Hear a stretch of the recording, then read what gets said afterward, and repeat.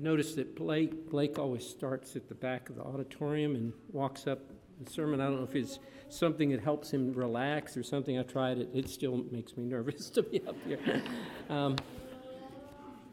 Well, I'm not. I don't consider myself a preacher. I have preached in the past, but so I'm just going to look at this as a big auditorium class, and if that's okay with all of you. And what you see here, this picture, is 92 Coolidge Drive in Brewster, Texas. Not Brewster, Texas. Brewster, New York. Back when we lived there, I don't think they had street names. I think it was just. It was kind of it's about 60 miles from New York City. You have Westchester County, and then you have Putnam County, and that's where we were living. My son was born when we were living at this house. And something that has to do with the lesson, a certain place in that yard is why I'm doing this. But, this is when we lived in Tugnetta Lake, which was kind of all the houses were kind of small. They were made for summer homes. And I think this is where I first started walking on a regular basis. My son would ride on my back in one of those backpack things and pull my hair, and I blame him for not having any, though that didn't have anything to do with it, I'm sure. And if you went down this street, just to kind of give you some perspective, Brewster's at the end of the commuter line. And if you remember back in the 60s, that girl, Marlo Thomas, Brewster was where her parents lived. It's also, if you went down this street about a half a mile, and I guess it would be this way for you, and you turn to the left, right there on the corner is where Lady Gail Carson Levine lives, who wrote Ella Enchanted, a Newbery award-winning book. But in the, it's also where another Gail came from, Gail Borden, who was involved in Texas history. He was the one who came with Stephen F. Austin. He was a surveyor and an inventor, and he surveyed the beginning of Houston and Galveston back in the 1820s, and then he came back up to the north, and that's where he started, canned milk, sweetened canned milk, which we still have, and Brewster was where the factory was. It's also where Fannie J. Crosby grew up as a girl.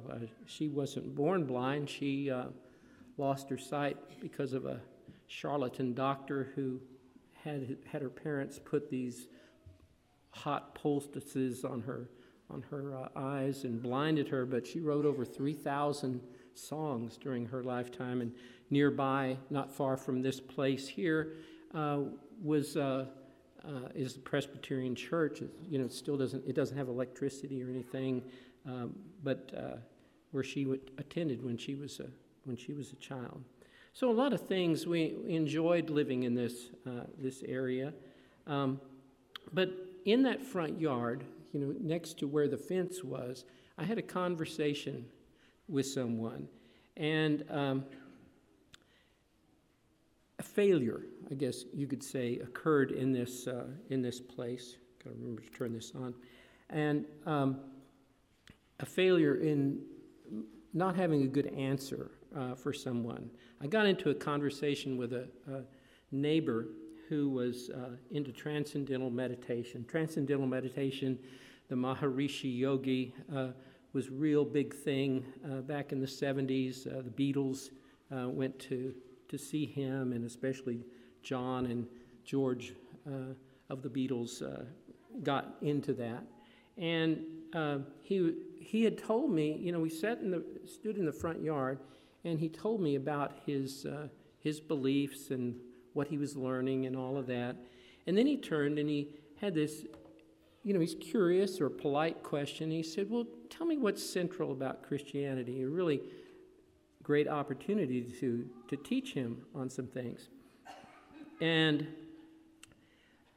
so I gave him an answer. What would you say is central to life in Christ? And I did not give a good answer to it. I can always ramble and say something, but I wasn't getting at the answer.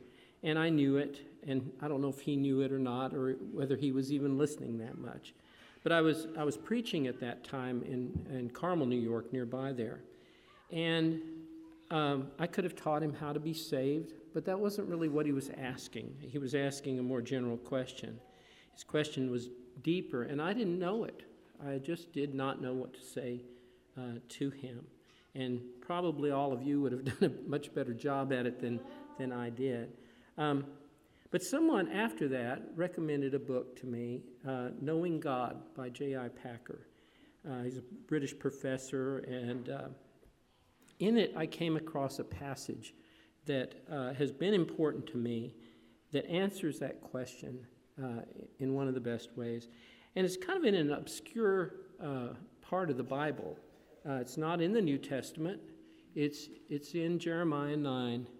And let's look, if you have your Bibles, turn to Jeremiah 9. Some of this I'm going to have, but a whole chapter, you can't have that on a slide. So, but really, it starts out as a lament over Judah and how Judah is. He says, "Oh, that my head were waters and my eyes a fountain of tears, that I might weep day and night for the slain of the daughter of my people. Oh, that I had in the desert a wayfarer's lodging place, that I might leave my people and go from them. For all of them are adulterers, an assembly, treacherous men, and they bend their tongues like their bow. Lies and not truth prevail in the land, for they proceed from evil to evil, and they do not know me, declares the Lord." And he goes on, in verse 9, for example, he says, "Shall I not punish them for these things, declares the Lord? On a nation such as this shall I not avenge?" And if you go over to verse 19 down through 21, "For a voice of wailing is heard from Zion. How are we ruined? We are put to great shame, for we have left the land because they have cast down our dwelling." And it goes on, and he says, the women need to learn to weep and teach their daughters to mourn and to cry in the streets. And so in the middle of all this, in verses 23 and 24, he speaks of some things that are kind of key. The rest of the chapter is, even after that, is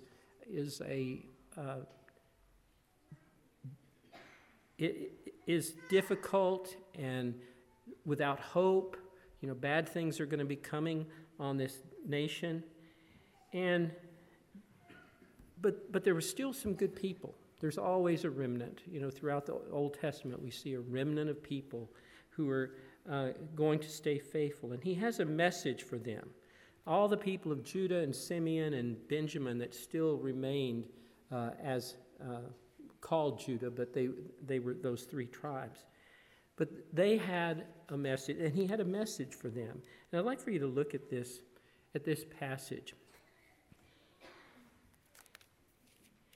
"Thus says the Lord, let not a wise man boast of his wisdom, and let not the mighty man boast of his might. Let not the rich man boast of his riches." Maybe I should read it from there. "But let him who boasts boast of this, that he understands and knows me, that I am the Lord who exercises loving kindness, justice, righteousness on the earth. For I delight in these things, declares the Lord." Now, the first thing that's interesting about these verses is this is what the Lord says. 3 times in this passage, you have God saying, "I'm saying this." It like bookends. This is what the Lord says, and then at the very end declares the Lord. And in the middle of it, "I am the Lord," and then he says some things about it. So the first thing in this, is that God is the one who is specifically saying this. And you don't come across too many scriptures that in 2 verses In 36 words, 3 times the word Yahweh is used in this. And so the thing that he says next is to disengage from this. And that's why this is kind of a key verse. There's so much that is in this. It's spoken by God. He says, this is what I say, and he identifies himself in it. And then he tells us what we are to disconnect from in our lives. We are not to emphasize or find our worth in these things. And what are these things? These are things we're not to boast in wisdom. We're not to boast in strength. We're not to boast in our riches. All of these things. And when you think about it, there is no, I mean, today, those are the 3 things that people still boast about. That's what they pour their energies into. That's what they say is important. Devote their whole lives to this. People who go to the gym, that's one kind of strength. People who try to get political power, that's another kind of strength. There's all kinds of strength that people pursue, wisdom that people pursue. There's all kinds of riches that people pursue, different kinds of riches, collections and things like that. And this is how people find their importance. And God is saying, don't do that. Don't do these things. These are the things that on this earth, you are to disengage from. And then he says, but participate in this, but let him who boasts boast about this, that he understands and knows me. Now, the word understand is more of, having knowledge. You've probably heard the saying that it takes 10,000 hours to become an expert in anything. Like if you're going to play the piano or a violin or get good at a sport, you have to devote that. And that's about 1.5 years total time. And if all you do is go to church, and that's the only time that you're trying to understand God, that's 48 years. If you go to church every time the doors are open, 48 years. And so it's not going to be much of your life that's left after that. But he says this is what you're to devote yourself to, understanding and knowing me. And the word knowing, yada, is the same word that is used to speak of Adam knew Eve. It speaks of intimacy. So it speaks of being close. It's not just learning facts about God and learning all that we can from God's word, but it is, it's through prayer, it's through walking with him. All of those things are necessary parts of this. And so what do we need to understand? Well, that's the next thing he says. Understand this about me, that I am the Lord who exercises kindness, justice, and righteousness on the earth. Or loving kindness is also a proper translation of this. And so these 3 things, kindness, justice, and righteousness, are things that that God is. God does in this world. Understand this about me. No matter how men interpret what God does on the earth, God does not do anything that is unkind or unjust or unfair or unrighteous. Those things come from others. What God exercises on this earth is loving kindness, justice, and righteousness. And we can be sure of that. And he's told us, he said, this is what I do on this earth. And the last thing is that he says, live this if you want to please me. In these things I delight. So we are to be kind and just and righteous on the earth. And so you can see how much there is in this. Things that you're not supposed to be involved in. Riches, wisdom, strength. Don't devote your attention to that. But what to devote? Devote ourselves to loving, understanding God and knowing him, being in relationship with him. That he is the God that exercises kindness, justice, and righteousness, and he delights in those things. He makes it very clear. So you can see how much is in these 2 verses, these 36 Hebrew words, is said. So when you look at this, kindness, justice, and righteousness is something that makes up goodness. That's how you define goodness. We're made in God's image. So, all three of these things, in fact, everyone on this earth is made in God's image. And if you think about it, these are things that everyone values: being kind, being just, being righteous. But the problem is that people don't always emphasize all three of these at the same time. In fact, it doesn't take a lot of energy to emphasize two of these things and neglect the other. In our development as human beings, all of you know, like for example, justice. Justice has to do with fairness, equality, punishment for wrong, and reward for good. And children understand, justice. You don't have to teach a child about what's fair. Now, they may have a warped view of fair, but they know that if you give one child something and you don't give the other child something, that's not fair. And you hear that, when they're 2 and 3 years old. It's not fair. And you keep hearing it during their childhood. That sense of justice is something that is in us. So that begins around toddler stage. Kindness is something that develops in about 2nd and 3rd grade. We start to understand that. It's called the caring part of psychological development. And so when that's when we start to want to be around someone who's good or nice. Why do you like that person? They're nice, which means that they're kind, they're good to me, and things like that. The teacher's nice to me, and all of those things. And so that's another principle that we learn. And then when it comes to righteous, that is one that comes about 5th grade. If you've ever been, if you've been driving and your kids are in the back seat, around 5th grade, you know what you start to hear? You're going over the speed limit. My wife, one time, I was picking up something at Sam's right after church, and my granddaughter, Ainsley, was with her. And so I went in. Marilyn just said, why don't you run in, get that, and come out. And she was waiting for me. And Ainsley said, it says no parking. And Marilyn said, well, I'm just waiting here.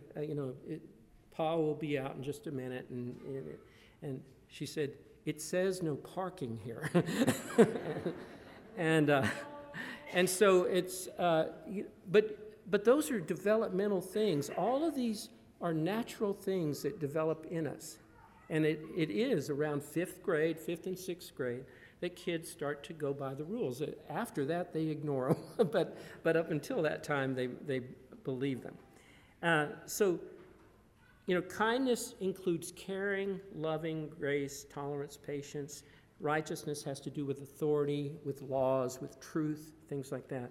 Justice, is so universal and so important to people. If you've ever noticed, every movie, or not every movie, but every John Wayne movie at least, had an element of justice. We always want the bad guy to get his. And it's satisfying. It's deeply satisfying when we see someone get that, what they deserve. And so these are things that God put in us. And this is a part of our God image. But as I said, people ignore this. And in the church, we've also seen this kind of growing up. And let me take you a little bit through history here. Justice and righteousness with the neglect of kindness. In the 40s, 50s, and 60s, these bottom two were emphasized a lot. The Depression and World War II had influenced those that grew up in it to kind of question kindness.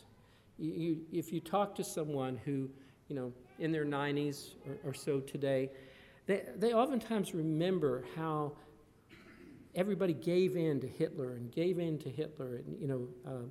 it wasn't until Churchill came. Neville Chamberlain was the one who was, well, let them have Czechoslovakia, let them have, Poland, so on. And then it was too late. And so they didn't trust kindness. But they emphasized justice, which is the exercise of power, and the rules. And a lot of us grew up in that kind of setting where that was the emphasis. And so you had a God who was a strict God in that. And it was a strict religion. A lot of talk about, fear and hell and things like that. Very structured worship, 2 songs and a prayer, or 3 songs and a prayer, oftentimes. And the person, saw themselves as responsible for righteousness. They had to, you can do it, was the idea. And those who were teaching that they were the ones that rebuilt America after World War II. They were the ones that went through the Depression, and they were the ones that fought in World War II, called the Greatest Generation.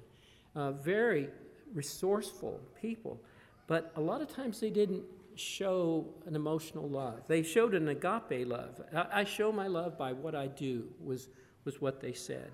And the idea that sin is sin, no matter what. And you've probably heard that. All sins are the same to God. You really think that? You think a lie to protect another person and a rape or a murder or abuse of a child, God sees as the same? It's a saying. It's not something that's backed up in the Bible. God doesn't like sin, but he does see the difference in sin. So a child growing up in this was fearful. I had a friend who, when he was 8, he had developed an ulcer, fear of going to hell. And so, that generation, wanted to let go of justice, which they saw as judgmentalism. And because of that, they wanted to embrace kindness, and that's what the next generation did. So they didn't hold on to justice. Instead, they saw God as a nice, caretaking God. He was supportive. They wanted to emphasize support of one another, enthusiasm, grace. They're the ones that developed the praise worship, kind of flattering God. Oh God, you're so awesome, and things like that. And but they emphasized powerlessness. We're powerless because their parents were so powerful. They said, I'm not like that. And so they rejected that. And so they had filial love, which is an affectionate love.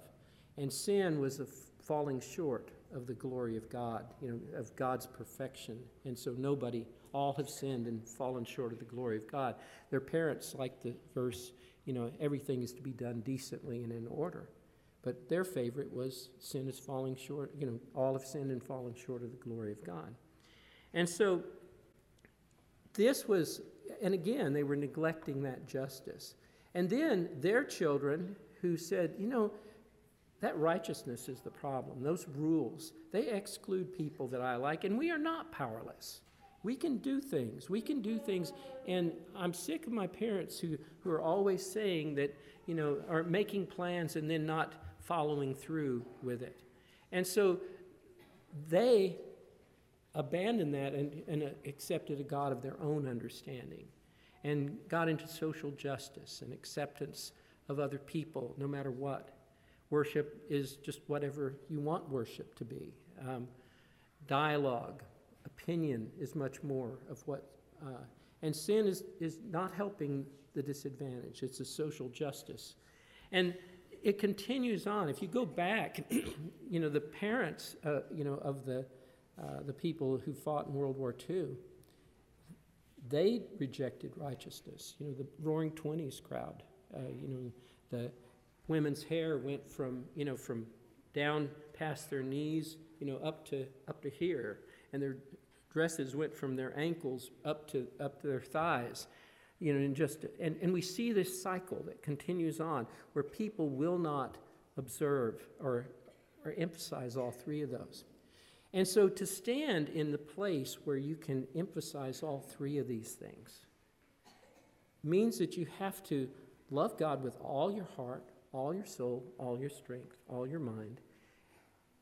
It takes everything to emphasize. And something that happens when you get into this place, of course, you're pleasing to God, but you're going to really be annoying to just about everybody else because you're emphasizing something that is not pleasing to the world. Like if I'm emphasizing I'm around someone who emphasizes justice and righteousness, and I'm saying they're going to see me weak because I'm emphasizing kindness. If I emphasize justice and they don't think that's an important thing, they're going to think I'm just a judgmental person. But to be like God and to exercise the things that God wants, we have to pour our energies into this and be what God wants us to be and live like God wants us to be. Now, this generation, the one that our younger people it's moved back to justice and righteousness. Now, but it's not the righteousness of the Bible. So that's the influence that you have on you right now. That righteousness is what society says is right. And if you go by the Bible, you're being ignorant or something like that. So it's a lot of pressure that is on our younger people to abandon what the Bible says. But the change that will take place is when you choose to say, my righteousness is going to be defined by the truth of the Bible. And that's a very, very important thing. So when we go to this, whoever we are, no matter how old we are, we have to pour all of our energy into this. And so you can see that these verses, this is how godly life can be lived in this world. And as an elder, I wanted to share this scripture with you because of that, because I feel it is an important thing. And this is what I wish I had known in that front yard. I wish I had been able to say to this man, as we were talking about, who wanted a better world. But it doesn't come from your thoughts. It doesn't come through meditation techniques or anything like that. It comes from abandoning the things of this world that the world emphasizes. It doesn't mean that we don't have any wisdom. It doesn't mean that we don't have any strength. It doesn't mean that we don't have any riches, but we don't boast in those things. But that we turn ourselves to God and loving God with all our heart and soul and strength and mind. And we truly transcend this world, not like transcendental meditation. God who exercises kindness, justice, and righteousness is the one that we should understand and know. I want to ask you to stand. You're going to stand in just a minute anyway for the invitation. But I'd like for you to read with me this scripture. I think everyone can see where it is. Okay, so this is what the Lord says. Let not the wise man boast of his wisdom, nor the strong man boast of his strength, nor the rich man boast of his riches, but let him who boasts boast in this, that he understands and knows me, that I am the Lord who exercises kindness, justice, and righteousness on the earth. In these I delight, declares the Lord. Now we offer an invitation, and to ask for prayers, to help us or to help others, to the support of this wonderful congregation, or to put Christ on in baptism, and to enter into the best life that there is possible. And if you need to come forward, please do as we stand and sing.